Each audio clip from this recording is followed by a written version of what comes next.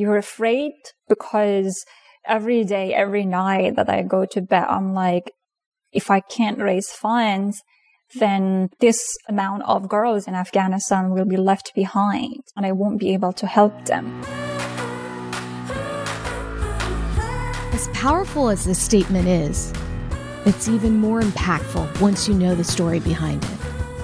I'm Kimberly O'Donnell, and this is Accidental Fundraiser, a show from Network for Good that shares radically authentic stories from the trenches.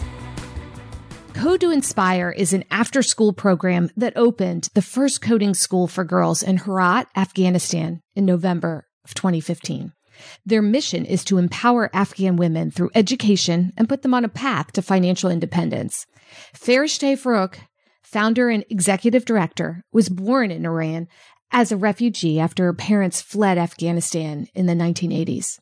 Growing up, she experienced immense challenges and discrimination, even in accessing such basic public services such as education.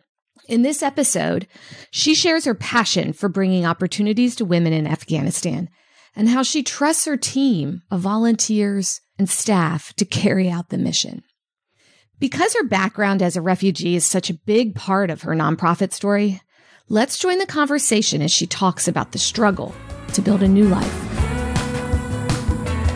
From a very early young age, I understood the value of education and that education is a fundamental human right and everyone should access it without any discrimination and being indifferent. My mom and my dad left everything behind. Like every refugee going to a new country, you start life from zero. And my mom learned how to stitch and make dresses so that by selling them, she could bring income to the family and invest in our education. So I learned how to be an entrepreneur from my mom and learned that great things start with empty hands. Doesn't matter where you are or what you have. The most important thing is that you can use the resources around you in your favor. And that's what my mom did. I was able to finish my high school in Iran. And then in 2002, 1 year after the fall of Taliban, we moved back to Herat, which is a city in west part of Afghanistan that my parents are originally from. Like a lot of refugees, we thought that it's time for us to go back home and there might be more chances for us there. Coming to Afghanistan, of course, with a lot of challenges, talking about 1 year after the fall of Taliban, the infrastructure was certainly not perfect, and especially the status of women going to school and accessing work was still very difficult. Although I was able to get my bachelor in computer science in Afghanistan, and then I received a scholarship. I went to Germany and I got my master's in computer science from Technical University of Berlin, went back and taught as a computer science professor for about 3 years in the university. So being a woman in technology, being very vocal and outspoken, I faced a lot of challenges, backlashes and threats in the community, which made me to think about how I can change the status of women in Afghanistan, especially in technology sector. And that's how I established Code to Inspire, January 2015, as a registered 501c3 nonprofit in the U.S., with the mission of giving technical opportunities for women that can be translated into work opportunities and that help them to be financially independent.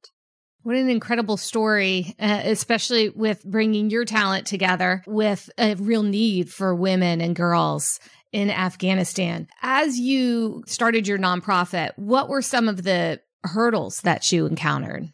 I think there's two different aspects. One was the administrative aspects of it, just how not easy, right? Yes. It's not easy starting a nonprofit, no. Just even the paperwork. Exactly. I think paperwork was the most difficult and challenging one. You want to file the right papers. So of course you need maybe a legal person who can help you. And of course I don't have a legal background, so it was difficult for me. What I did, I posted on my social media accounts and asked for if anyone has a background in law and can help me with setting up a nonprofit in the US.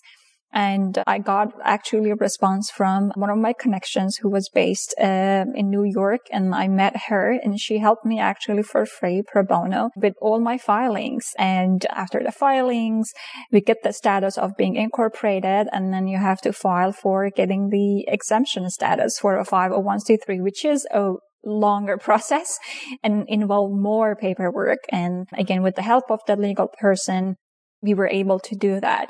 So one is of course, the legal aspects of it, that you want to make sure you are filing everything properly. But then once the filing is done, now is the aspects of, okay, like you have to raise certain funds to make the idea that you have happen. And for that, you have to knock every door that I think I know and is possible for you, reaching out to all the people in your network. And because it's something very new and it's just like an idea that you're presenting to people, a lot of the time you may face that people say, oh, like once you have it up and running and you have some result, come back to us and we might be able to invest in your idea. At the beginning, it's very difficult. And I think at the beginning, the people who truly believe in you as a person and know you and understand that this can be something that can happen, then they invest in you and they believe in you. And that's like a people that like at the first,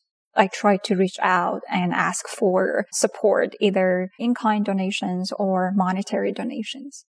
So you relied on your closer network really to help lift up Code to Inspire initially. And now today, you have a number of both individual sponsors and corporate sponsors, right? Do you have a sense of how many you might have? Yes, I can say that at least 50% of our donation comes from individual donors, and then the rest come from corporate sponsorships, giving program, and partnership with companies who are giving back either through their employee matching programs, grants, and fellowships that they have. How much time do you typically spend on fundraising?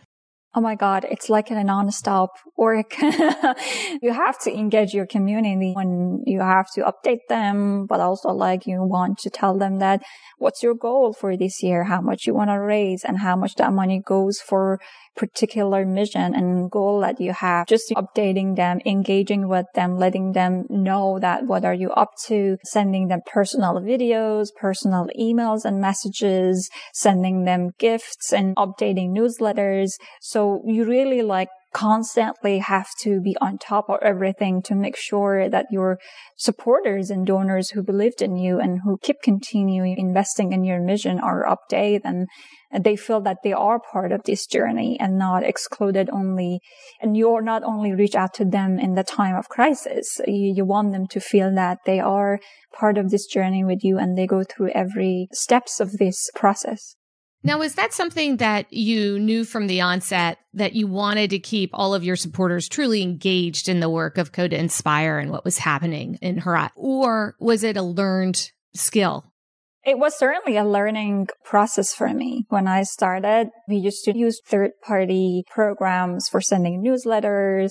I used to have either online or offline Excel sheets to keep track of our donors and everything. And it was very difficult because it was very scattered and it wasn't in one place that it could keep track, but also could keep track of our performance, have some sort of like monthly or weekly reports that I can see, okay, I missed this month and what's the reason that I missed raising funds this month and what's the reason that this month I raised more money. The first couple of years I used to work like that and it was very frustrating, and then we were able to get part of the Network for Good platform, which really helped me a lot. Not only the platform to put everything in such a organized way, but also being able to talk to a consultant who can help me with, okay, what's your plan for this year? Okay, if it's your plan this year, let's come up with some timeline and like really come up with a very nice way of organizing everything and how to keep track of it. And I think that really helped me personally a lot to learn more about how to engage with the donors,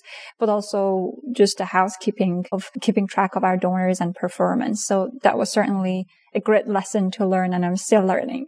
You said fundraising is nonstop. So can you share some of the things that you do on a regular basis that kind of help with that momentum? Sending at least a monthly or bi-weekly newsletters, it's very important, just as updates. I think one of the mistakes that I was doing before, it was when you send an update to your donors, it's just an update. You just want to let them know what's the program is up to, if you had issues, if you had success, just to let them know so that they understand about it.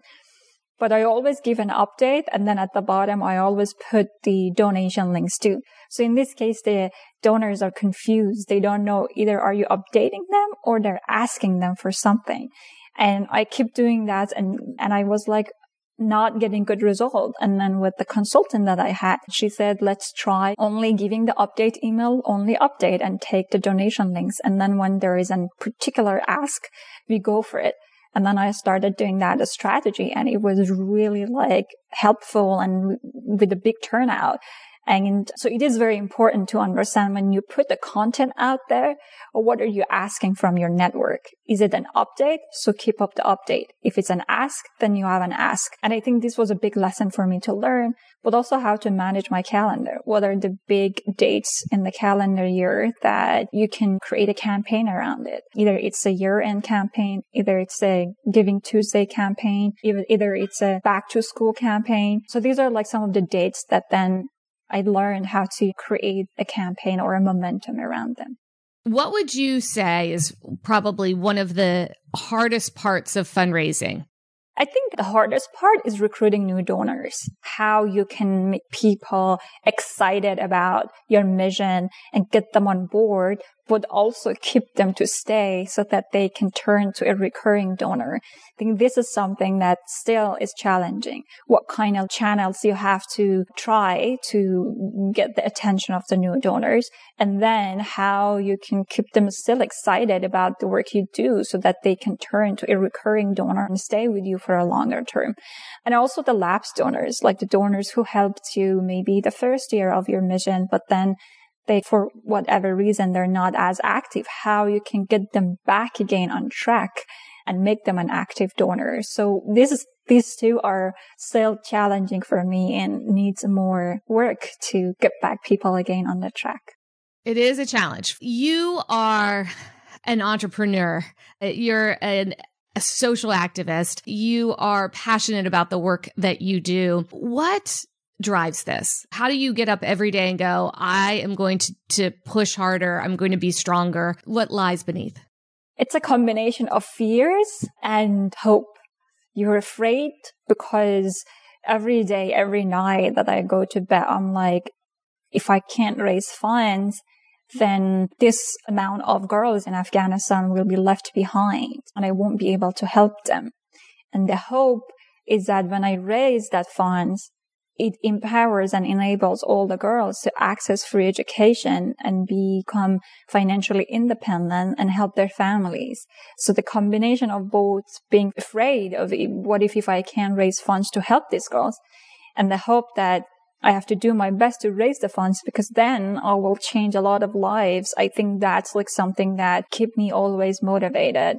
And of course, like just seeing the stories of how our coding school helped a lot of our alumni and graduates to find jobs. Some of them even make double or triple than the men in the family. So some of our students are making more money and helping their family and themselves and reinvest in themselves to continue education. It's something that is very close to my heart, and I will keep doing what we are doing to help as many as girls we can in Afghanistan.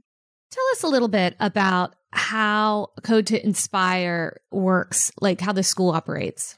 Before the Taliban takeover since August, our school was a physical location. We had one location in Herat, and it was an after-school program. The students who were coming to our school were from 18 to 25 years old, and we offered different coding classes like mobile app, game design, full stack, web dev, and graphic design. Students were coming to the school.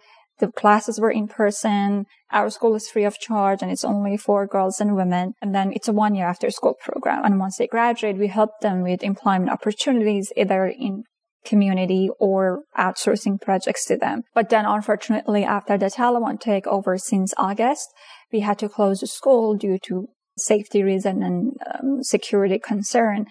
And still up to now, the school is closed. We hope that at some point we can reopen the school, but as of now, we took an online approach and we shifted the entire program online. and make sure that everyone has a laptop and internet to get and keep up the classes, which we're doing right now. And hopefully we would be able to support more girls in our online classrooms to access free education. So you've had to pivot your entire program. And how is that going? Is there still as much participation and interest? Regarding the engagement, 20 to 30% with the data that we have of our students are either left Afghanistan or left Herat due to the current political situations and what happened. So with the remaining, we are trying to make sure that they can get online and access to our classes and courses. And also the next step plan for us is to expand the program to other cities in Afghanistan. And because with the current situation, being at home is much safer for our students and a lot of women. And because they're at home, then they have more flexibility to get online and learn. So that is something that we're trying to push to get more resources on the ground and help more girls in Afghanistan get online and get into our curriculum and coding classes. One of the things that I know that you have done is encouraged the use of cryptocurrency in payment for women. Can you explain how that works? Yes, definitely. Like before even the Taliban take over, there was a lot of issues with the infrastructure in Afghanistan, especially through banking and financial institutes. So as an organization, when we receive donations, we do have a bank account in the U.S. because we are a registered organization in the U.S. But then sending funds to Afghanistan would be a bit difficult, although we do have a bank account in Afghanistan and we are a registered organization in Afghanistan as well. But using banks not only take a couple of days, there's a fee involved, and also majority of the times, sometimes the money will rewire it back and you have to go to the bank and talk to them and see what was the reason. And so like this kind of delay in sending the funds would make a big issue for the work you do.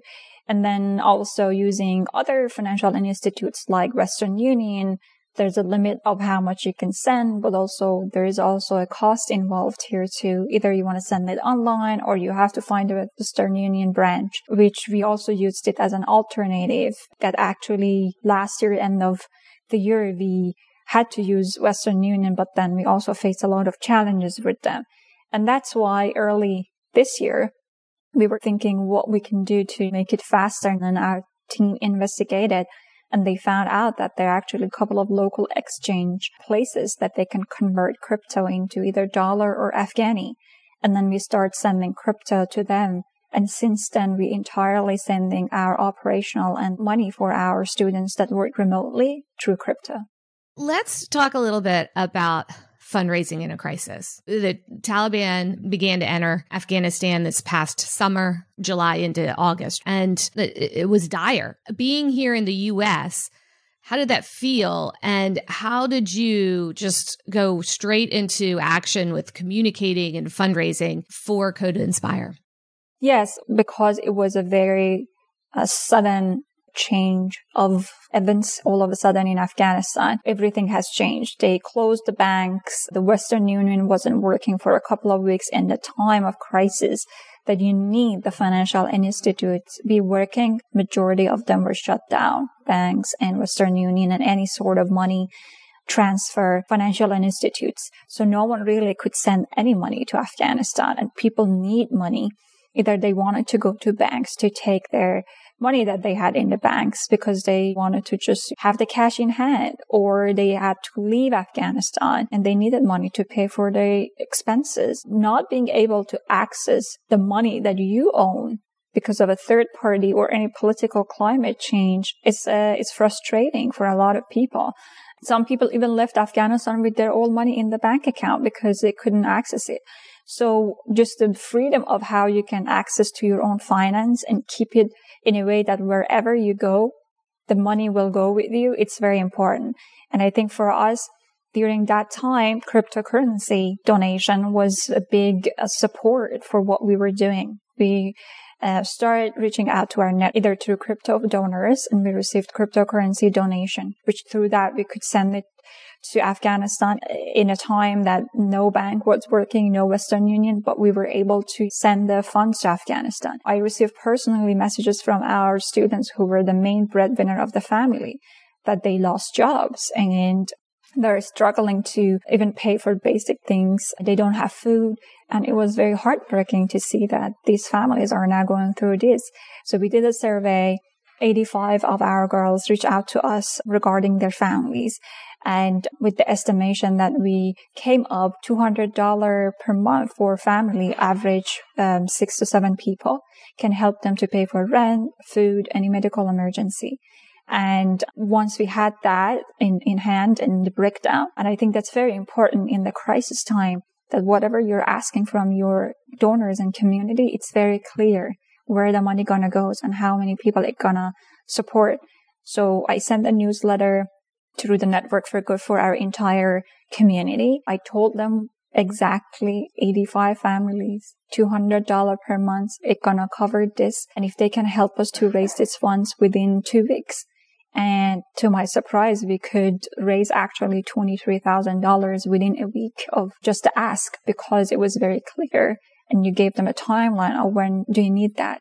The same as our crypto community. So I think it's very important to act at the time of the crisis with very clear ask, with very clear timeline, and with very clear of where the money gonna go and how you're gonna distribute it, so that the donors feel comfortable that it really gonna go in the right hand of people in need.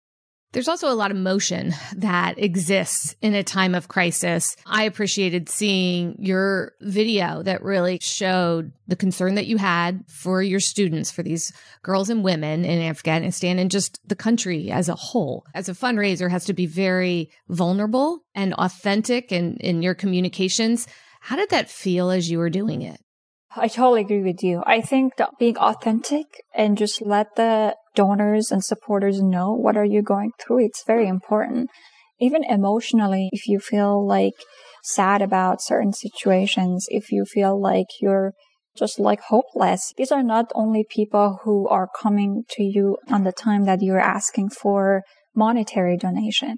These are the people who believe in you and who are part of this journey. So as much as you can be honest to them and share your feeling with them, they feel much more, I think, included and comfortable with you, because you want to make it personal. You want to also maybe have them see some of your students, see their stories. Who are these people? Who are you?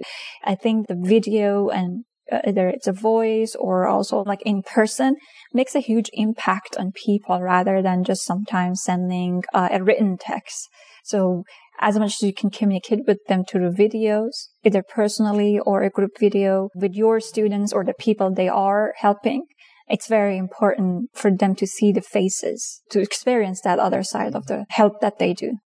Do you have any other advice around fundraising in a crisis? You know, how you are pivoting your message so that you're able to reach donors, build awareness, ask them to share with their networks?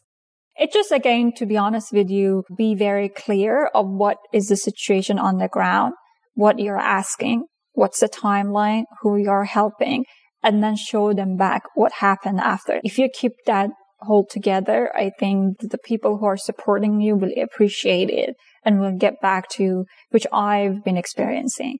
When I asked for the immediate fundraising for our 85 family of students, that the response was very quick from our donors.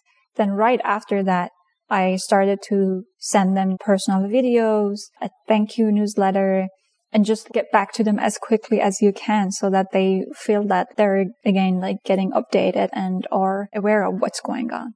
Great advice. So we've talked about fundraising in a crisis. We've talked about how you started your organization. I'm curious what it's like for you to be the executive director of an organization that's located in another country and you're here. How did you get all of that up and running? It's interesting because, yes, I've never been able to go back to Afghanistan since 2012 just because of my pending immigration. So I've done everything remotely. I think there's for me, one factor is to find the reliable people on the ground that you feel so comfortable with them and they're as passionate as you regarding the mission. So when I wanted to start the Code to Inspire, I reached out to my former students in computer science and I asked them, this is my idea, who is interested to help me as volunteers? And I had a couple of them who were very excited and who helped me on the ground with everything, finding a place, recruiting students, raising awareness, purchasing everything. So they literally helped me a lot, be my eyes on the ground. And it's very important to have that element of honesty, trust with the people you're working on the ground, and the passion. And then the beauty of technology is that, like, it doesn't matter where you are. If you have a laptop and internet connections, you can make a difference in any part of the world. And I use that in my advantage. I raised funds online. I recruit boards online. I promote our work online in social media.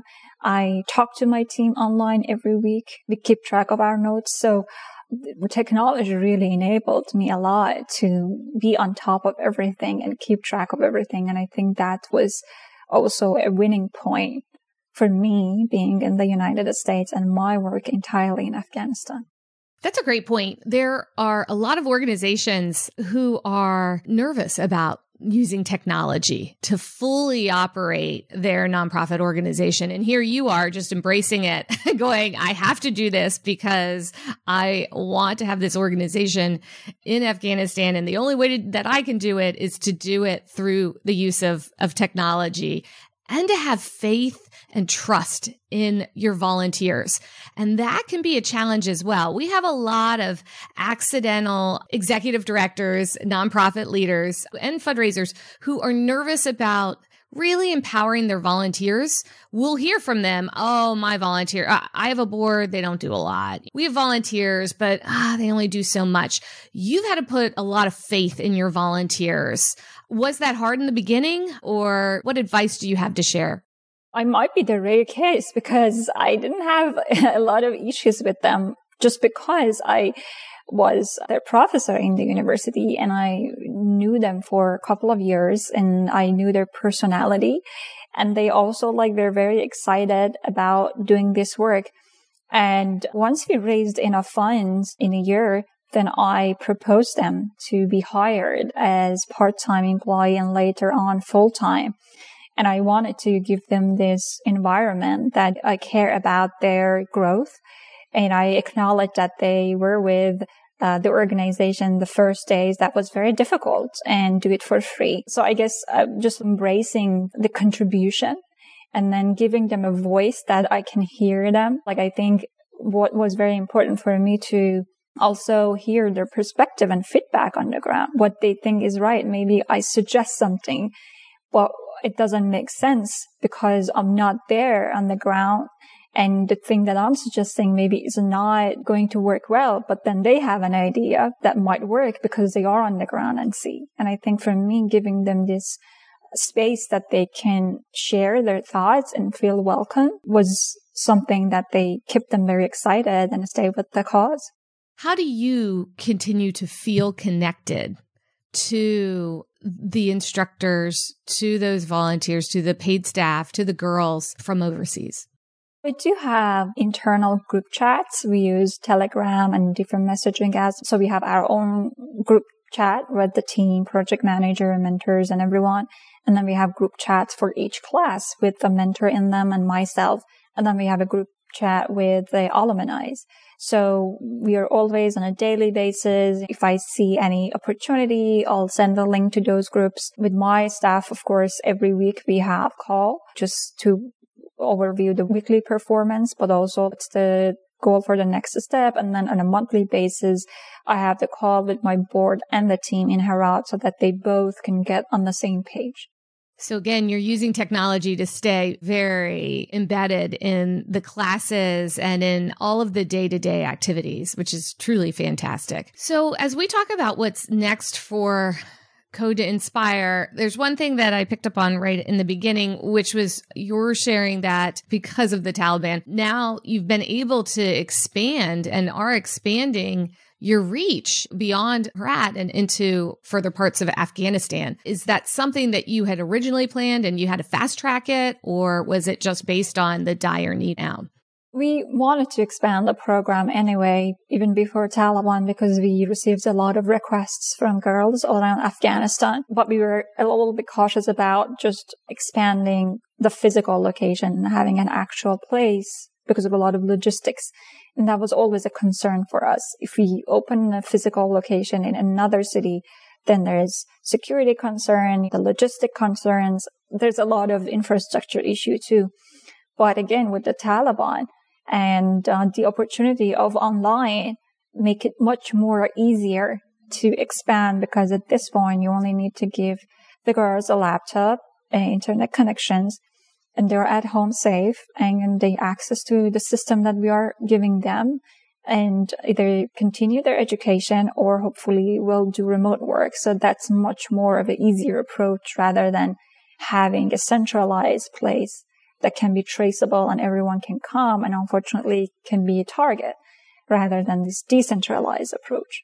What's next on the horizon from a fundraising standpoint? It's the same. If you want to keep our program totally virtual and expand to other cities, so we certainly need more laptops. We certainly need more internet packages, and also maybe smartphones for our students to get in touch in the group chats and everything. Once we have a better idea of what cities we're going to expand and how many students we want to outreach, then for that amount, we're going to raise funds to buy laptops, to buy internet packages, smartphones, and give the equipment to our students. And let's pivot over to major gifts. Do you have a lot of major donors, and how have you cultivated those relationships over the years? Yes, we do have some major donors, and it's a combination of people who personally knew me for a couple of years and the work that I've done, and they just have major gifts every year. There are people who just learned about me online and then they reached out and they were very excited about what we do and then started giving to our organization. And then these are some of them are people who got to know about me through my boards or the people who knew me. And they've been very generous and continue giving to our program every year. That's great. Do you meet with many of them one-on-one or do web calls, anything like that you do? Yes, in-person meetings when it's possible. I met with some of them, but certainly personal email, personal video, or even call just when they have time just to talk to them. So I'll try to keep the communication options as wide as possible. Is there anything that you've learned over the past few years as you've had those? Are they as scary as people think that they will be? It's interesting because I'm an introvert person and I really hate cold calls. It would be very difficult for me to just have a conversation with someone, and then especially when it comes about asking for money and donation. So when it's about people that you know them or you're getting to know them, and I feel much more comfortable. And I think people really appreciate it. Like they feel very happy and they feel that they're part of this journey with you. And I also, it makes me excited and happy too. So it's good also to know the other aspects of people's lives rather than just being a donor of what's their hobbies or what they enjoy, what are the other things they do. And when you have this more kind of personal conversation, that's very valuable. And I really enjoy when I have those conversations with our major gifts donors or any donor who is interested to talk to me. I always ask my donors, if you want to talk to me and ask questions, I'm happy to have a call with you. As you have established your nonprofit and have grown it over the past few years, you've actually been in the media quite a bit. How was that initially? And what advice can you give our listeners for managing those very public interviews, things like that? Always good to be as public as you can regarding your mission, not only because it will reach out to a lot of people to learn about your cause, to understand what's the situation on the ground, and just raise awareness about it. What it can turn out to some contribution. It can be people get interested and they want to support your cause, so they donate.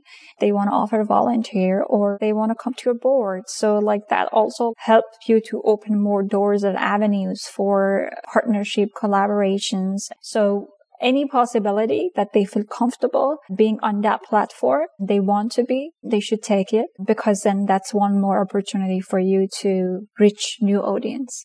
Your mission is very serious and inspiring and empowering, but I go back to the word serious. How are you finding time for you and for some fun and being able to just feel a balance day to day in the midst of a crisis, in the midst of really hard times?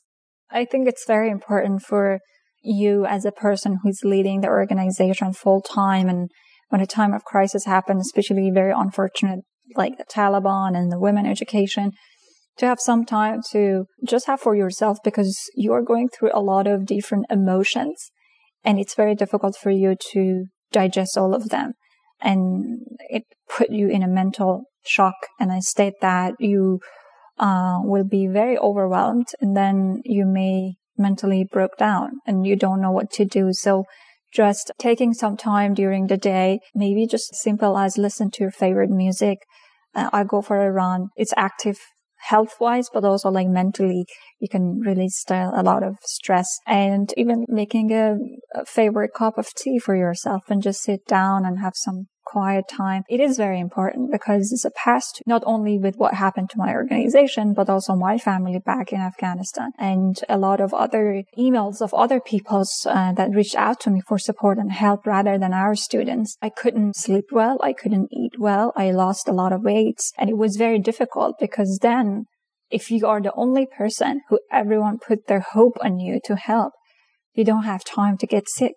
Because if you get sick and you take a week or so and you go through some emotional and health issue, then that's not good for the organization and the people you're helping, because everyone is relying on you, especially in the time of crisis. So yes, just to acknowledge that what's going on around you, but also put it in a perspective that you are the one who is going to help and you deserve to have some time for yourself. It can be an hour, 2 hours per day, divide in different time zone. You have to do that.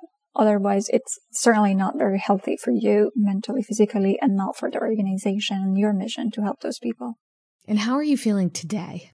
I feel okay. I think I feel a bit better than maybe August and September, just because it was very overwhelming with a lot of things. Now that more or less, I don't want to say life is getting back to normal, because it's not normal, but at least you have an understanding of who's there, what you have, some clarity regarding this situation, then you might be able to put your head around, okay, what's the next step? When things are not clear and chaotic, it's very difficult to come up with a plan. And that clarity makes a lot of stress. So right now it's a bit better for me to project and see what's the next step. And I'm trying to get back on the track of doing more running and take care of my health and more mental caring. But still I think that there's like a heavy weight on my shoulder, because the lives of all the girls, my family, a lot of people who reach out to me with the same ask, and you feel sometimes very insignificant that you're only one person and you can only do certain things. And I wish I had more resources and powers to do more. And I think the feeling of powerless makes you sometimes down, and you have to acknowledge that, and that's okay. So I'm doing my best. I'm trying my best to stay positive so that I can help more girls in Afghanistan. As we wrap up, I'd love it if you would give our listeners one piece of advice that you feel would just help them as they're either navigating a crisis or starting a nonprofit or just trying to fundraise for the first time. If you have faith on what you're doing and love what you're doing, remember that nothing is impossible. People will come to help you and uplift you. And that's the beauty of how, as human, we get together to make something happen. So you will be okay. Now, for our listeners who might want to learn more about Code to Inspire or to reach out and ask you questions, how can they get in touch with you? They can check our website, codetoinspire.org, and our social media, especially we are very more active on Twitter, my social media, or Code to Inspire, to see the updates from school and our current activities. Now it's time for the State of the Sector, brought to you by Network for Good. When a crisis hits, it's important to immediately assess what and how that crisis might impact your organization.